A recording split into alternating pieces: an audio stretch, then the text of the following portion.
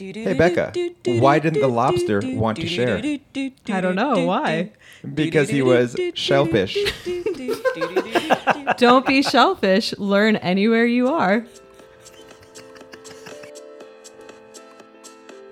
Welcome to Therapists in Motion podcast, brought to you by Spooner Physical Therapy.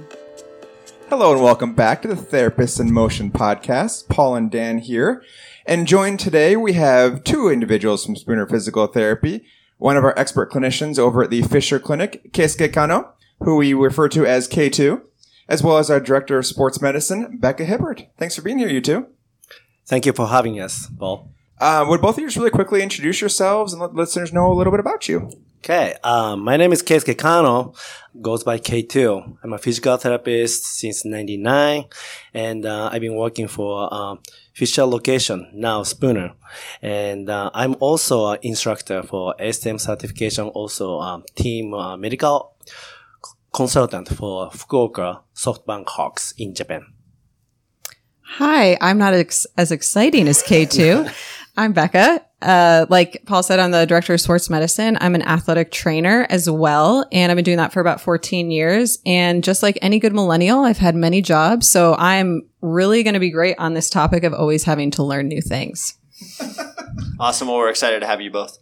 Thank you. Yes, thank you. Nice little lead in there. So, on the idea of learning new things, my experience at Spooner about 10 years now, a lot of times when I see new therapists come, everyone talks about the importance of mentorship and the importance of learning. And most every therapist I know continues to appreciate that through the entirety of their careers.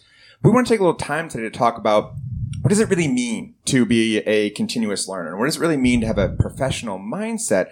Because I tend to personally find, and you guys feel free to disagree, but a lot of therapists tend to see learning as just, when's my formal Con Ed? What's my next course that I'm going to? And they have that as their points in time which they're learning something, which those are very valuable learning tools. But I feel like they miss so many opportunities that sit right in front of them every single day. And both of you have spoken very, very highly and very well about what it takes to always be working on bettering yourself and taking every opportunity to learn. So I want to start just by asking you, K2, when you talk about a professional mindset or a learner's mindset, what comes to mind for you? Yeah, Paul. So I believe, just like you said, learning opportunities everywhere. It is all up to us, how much we can learn, how we're going to utilize the opportunities. So, but many cases, myself too, sometimes when we learn certain stuff or acquire certain skills, you get kind of comfortable with it.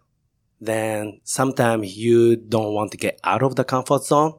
So that is when either you feel comfort or you feel like, you know what? I start missing something. I want to know something. Like start getting that uncomfortable feeling. So depending on how you embrace those feelings, that's going to be a starting point for learning. I think it's important to, when you start to realize like you don't know everything, and there's nothing wrong with that. You have all these people, especially from my perspective, working in sports medicine, you're surrounded by physicians and physical therapists and other athletic trainers. And when you start to realize like, oh my gosh, there is so much to be learned from everybody around me, you really start to change that mindset of like, I have to know everything. I have to prove myself to like, what can I learn from all these people that I'm surrounded by?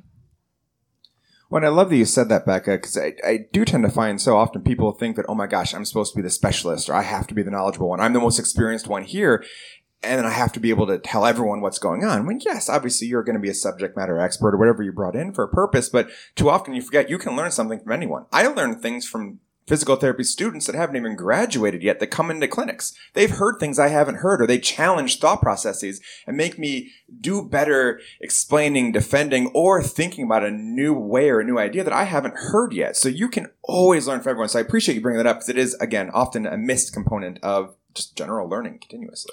Yeah, I mean, I think, K2, what you talked about is probably one of the biggest issues that we see in those therapists that are, 5 years plus is going back to what Paul alluded to.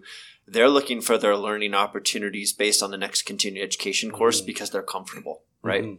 So my question to you is, how do you give advice and speak to that therapist who is 5+ years out, who is comfortable, to help them get comfortable being uncomfortable and see all of those opportunities of not only the continuing education course, but the learning experience from the physical therapy student, from the colleague sitting next to them, from, listening to a podcast.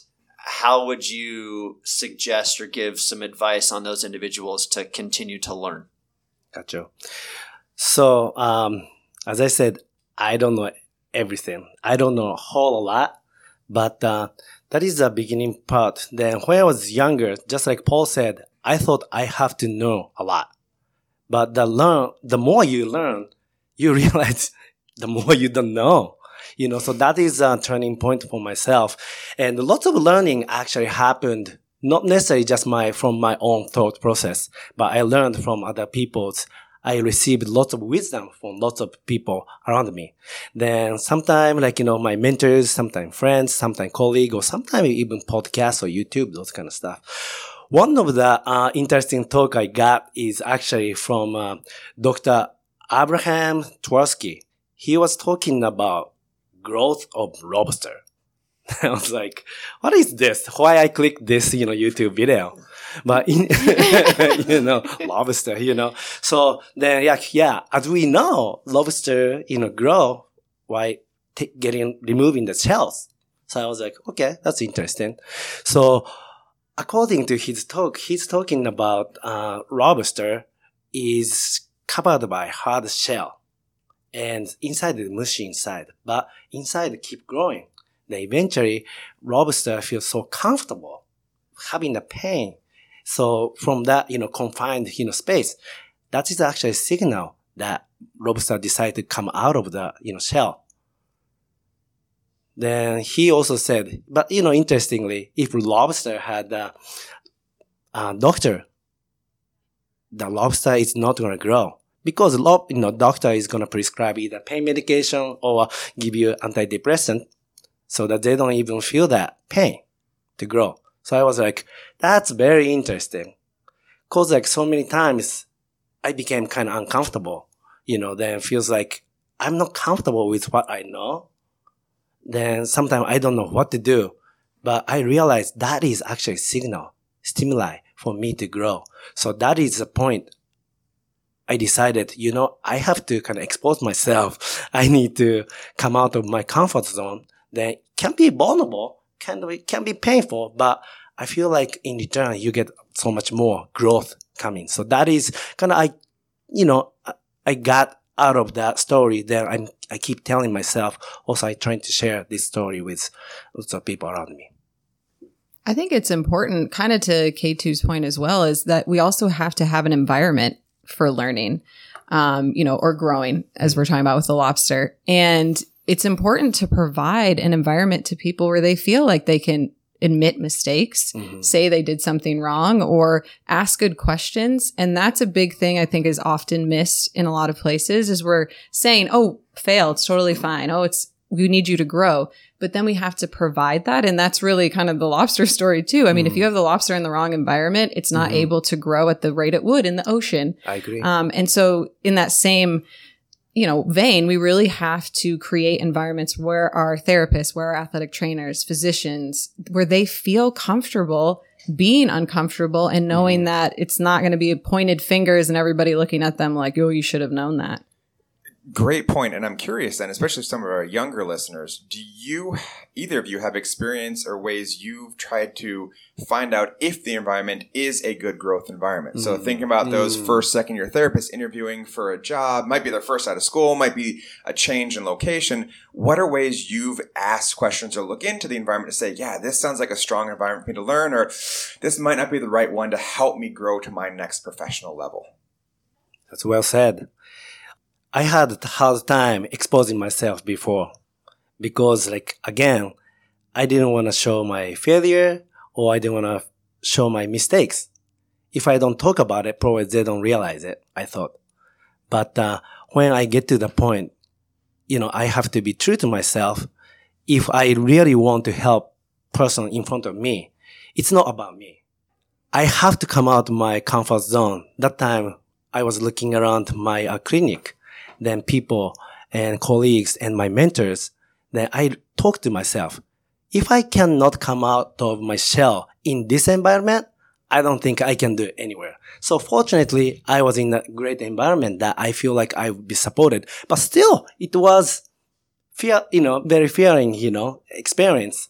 But I decided, and also I trusted my gut and I did it.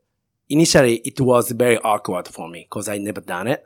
I thought maybe other people, including like therapists with younger, less experience, they may actually start looking at me like, oh, Katie don't know anything. Oh, Katie make a mistake. But reality was totally opposite. Yeah. I actually shared with her talking or email, those kind of stuff. But next morning when I showed up, lots of people came to me. Actually, one person came to me crying, said, that is exactly what I needed to hear. It was interesting, experience. Then just like Paul said, yes, having that, identifying that environment you want to be there to grow is very important. Well, I think to answer your question a little bit as well is, we talk a lot about culture. And I was actually having this conversation yesterday with a patient about his business, which is a roofing company, oddly enough.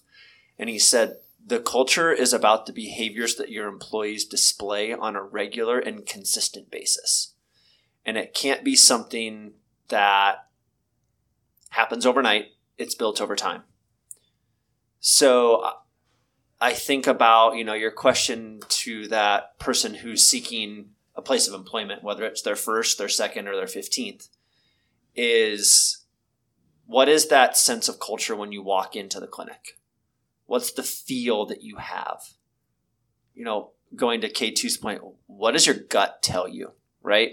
We know when we're taking tests that sometimes you need to just trust that gut instinct or trust your first instinct, because oftentimes that leads you to the correct answer.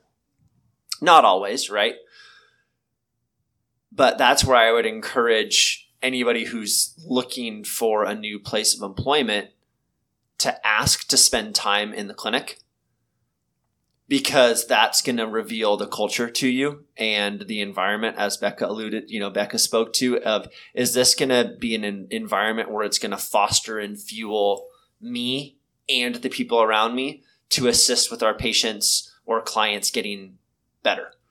I think you can apply the same thought process to really any place of employment outside of physical therapy, medicine, business, teaching, that you still want to have that same environment where learning is something that is happening on a regular basis, and the informal learning opportunities are consistently built in and highlighted, rather than it always be, well, K2, I want to come out and hang out with you to learn from you. And you're like, okay, great. And then nothing ever happens, right? So that would be kind of part of my answer to your question, Paul. If you don't mind, I'll answer a little as well. Please do. Thank you. So as a young professional, some things that I would look for when you're interviewing for a job is, one, do they know what you do? And that might sound crazy, but I have interviewed myself where they didn't know what an athletic trainer was. And it's really a big red sign, especially when you're young and you're not quite to the point where you can advocate for yourself the way you need to. Bit of you're like, oh, okay, red flag. The other thing to look for is not just, are they providing continuing education money, which hopefully they are, but are they also concerned with you internally? Are they helping you with mentorship? Are they providing some continuing education within the company to really help you develop? Those are some things to look for. I know that when I interview people, I hate the strengths and weaknesses question personally. I will ask people, I'll give a scenario, like with people who have always had run-ins with coaches. Give me an example of a run-in with a coach and how you could have handled that at that time, but how you could have handled it better. What does your growth look like for you over 5 years? What are you trying to get to? I think when you see as a young professional that somebody's actually invested in you as an employee, kind of what Dan was saying, you'll really notice that with some of even the interview questions that you get. I love that. And I agree completely. A lot of times you can find out about the culture just by asking questions. Just like you said, Dan, also being present with the therapist. Don't just spend time with the interviewer, or the director, or coordinator, whoever it is you're with, but get to know the other individuals there. And don't be afraid to ask them, questions about what's the environment like? Like when a mistake is made, or not even a mistake, something suboptimal, how do you all learn together? How do you all better from it? And see if you get the type of response you'd want, or if things get very, very shallow and procedural. Because it is difficult sometimes to learn from our own mistakes, and it's very difficult, K2 of you spoken to a little bit before this, was admitting to failures or admitting to there being an issue or being comfortable with being able to do that. Do either of you have any advice on how we can do a better job as professionals at admitting to mistakes or understanding that it is an important component of our professional careers to own up to a mistake or admit to a mistake, at least internally, and better ourselves from it? Yeah, Paul, that was a great topic because I feel like when I experienced that moment of myself, start admitting my own failure, mistake, and share with the mistake with other people, gave me a turning point in my professional career. Now, I want to tell you some story. Actually, I learned from other people, but I applied to myself. But I want to say more than 10 years ago, I have a best friend in Japan. His name is Tak. He's an ATC, he's a PhD, he's an Olympic committees, he's an awesome guy. And he owns Performance Center in Japan. So once in a while, he comes to visit Arizona to observe what we do. Then he learns so much, then bring him back to Japan, and he's trying to utilize for his company.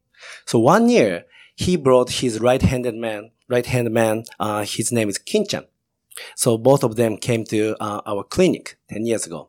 And Tak, who can speak English, but Kinchan doesn't speak any English. So to me, I really want to provide them a great learning opportunity. So when they came, it was, I remember it was January. So that we had a professional baseball camp going on, NFL combine camp going on, and lots of clients going on. So we are pretty busy. But I want to make sure, Kinchan specifically can understand what's really going on because everything is English, So in between my clients, I went back to, talk to Kinchan, telling him, asking him, hey, do you understand what's going on? Do you understand what we are trying to do here? And he said, yeah. I was like, oh, great. So I kept going back to him between the clients. Then every time he said, yes, I understand. I get this. So I was like, wow, he's awesome. He knows the stuff, So then whole day they observed. Then at the end of the day, we went to restaurant. And we are hanging out, three of us, Tak, me, and Kinchan. And we just ordered chicken wing at that time. And they started relaxing for the day. And all of a sudden, my best friend Tak said to Kinchan, hey, Kinchan, you should stop doing that. I was like, okay, we are trying to have a good time. Like, what's going on here? So Tak said, K2 came to talk to you, asking you if you understand, what's going on. Then you said, yes, you understood. But some cases, I don't think you understand what's going on. But you said to Keisuke, K2, you understand. You should stop doing that. Because when you keep doing that, you're going to start losing learning opportunities. Then I was like, wow, okay, interesting. Then Tak continued. He knows Kinchan for years. So that he knows what Kinchan doesn't know. So Tak told Kinchan, to me, it doesn't matter how much you know, how much you don't know. But the reason I brought you from Japan to United States to observe, what's going on here is I really expected you to learn as much as you can so that you can bring all the information back to our company that you're the one sharing with everybody else. That's why I chose you. But Kinchan said, I'm sorry, but I didn't want to let you down because, the time and the money you spent on me, I didn't want to show how much I don't know. Then Tak said, but it doesn't matter to me, but I really want you to learn as much as you can for the company, our group. Then I was like, wow, that's big. But Tak continued said, so Kinchan, you have to do 3 things. I'm going to tell you first 2, but you have to come up with a 3rd one on your own. First one, you have to admit you made a mistake. 2, you're going to state that you'll no longer make the same mistake again. Then what is the 3rd one? Kinchan was thinking, I was thinking too. 5 minutes passed. We couldn't come up with anything. So Tak said, okay, I'm going to tell you. So share the mistake with the people in our company. So that, there are so many people actually make similar mistake as you do, even your experienced trainer. But if you can share the mistake with them, some people may actually learn a lot from you so that they can learn from you, then they don't make same mistake. So that as a company, as a group, we can grow much quicker and sooner. That is what I'm looking for. So I was like, wow, that's great. At the same time, I was actually listening that whole story to myself. Then I told them, Kin-chan, I know you made a mistake, but I made a mistake this morning. So that time it was pretty busy. That morning, I was working with an NFL player who was doing a rehabilitation for Achilles tendon repair. And it was like 5-6 months to it, so that he's ready to do more activities.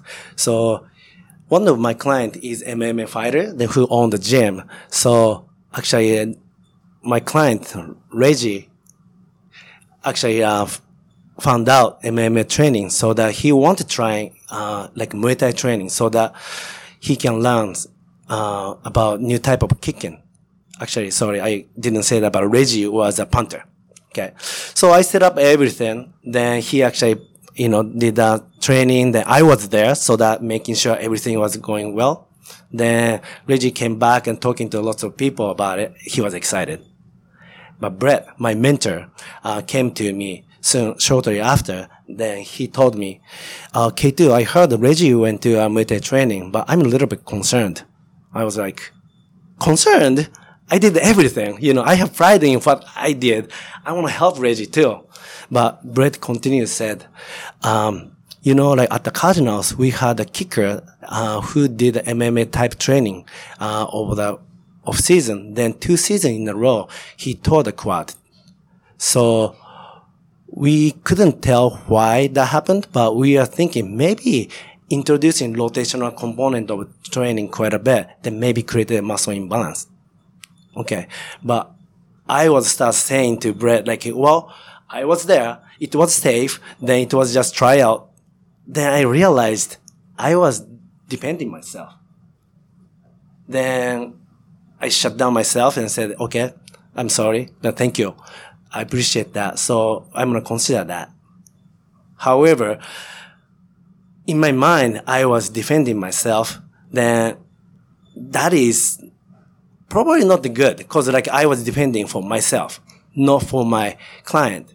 So that after listening to the story between Kin-chan and the Tak, I told them I made a mistake this morning. So I don't want to make same mistake again, because I don't want Brett to stop teaching me. So what I'm going to do tomorrow morning, I'm going to talk to Brett, then I'm going to apologize for it, then I'm going to share with other staff. So next morning, I woke up 5 a.m.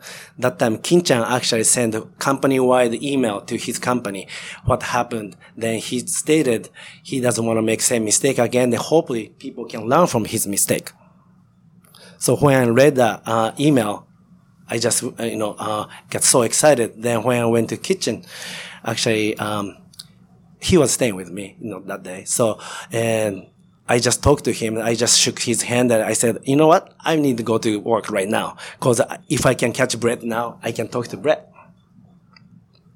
So I showed up and trying to talk to him, but he was so busy. We had a sports agent was there and he was talking to them. Then eventually, our 7 o'clock patient came, then I didn't have time to talk to him. But, fast forward, then lunchtime came, then Brett was by himself, so I went to him. Then I said, Brett, I need to talk to you. He was surprised, looked at me and said, okay, what's going on? I said, Brett, I made a mistake yesterday. Then I'm going to apologize for it. Then I think Brett knew what I meant. Then I said, when Brett, you came to me, tell me about the Reggie's, you're concerned. I actually put the defensive, facial expression. Then my action was defensive. I'm sorry. Then he said, well, we're busy. That things happen. But, Brett, I need to fix that. I need to change that because you're my mentor. If I keep doing that, you may find yourself stop teaching me. I don't want that. I don't want that. The moment I said, I just started crying. Then Brett was just quiet looking at me. That time, all the athletes, clients all around us, like walking by, like, why Kate is crying? Then when I cry, I started going like, my breath is getting deeper and all that kind of stuff. So maybe about 1 minute later, I look into Brett, said, Brett, I don't want to make the same mistake again. But what I can do is I'm going to share this mistake with other staff so that hopefully other people can learn from it. That time, Brett came to me and just hugged me. So then after that, very first guy I saw was my PT intern. I talked to Brett. I'm going to, I'll share this mistake. So I did with him. To my surprise, my intern just quietly hugged me. Then fast forward, I shared those experience by email to lots of people. Then going back to my first story, but lots of people actually was very supportive. Then also like looking at me very kindly instead of like, attacking me. Then some people said they actually resonate from my own experience. So I think doing that itself was great for myself and I think great for my client. But I think looking back, I think I did something good for the entire clinic to set up the tone for the clinic to learn better.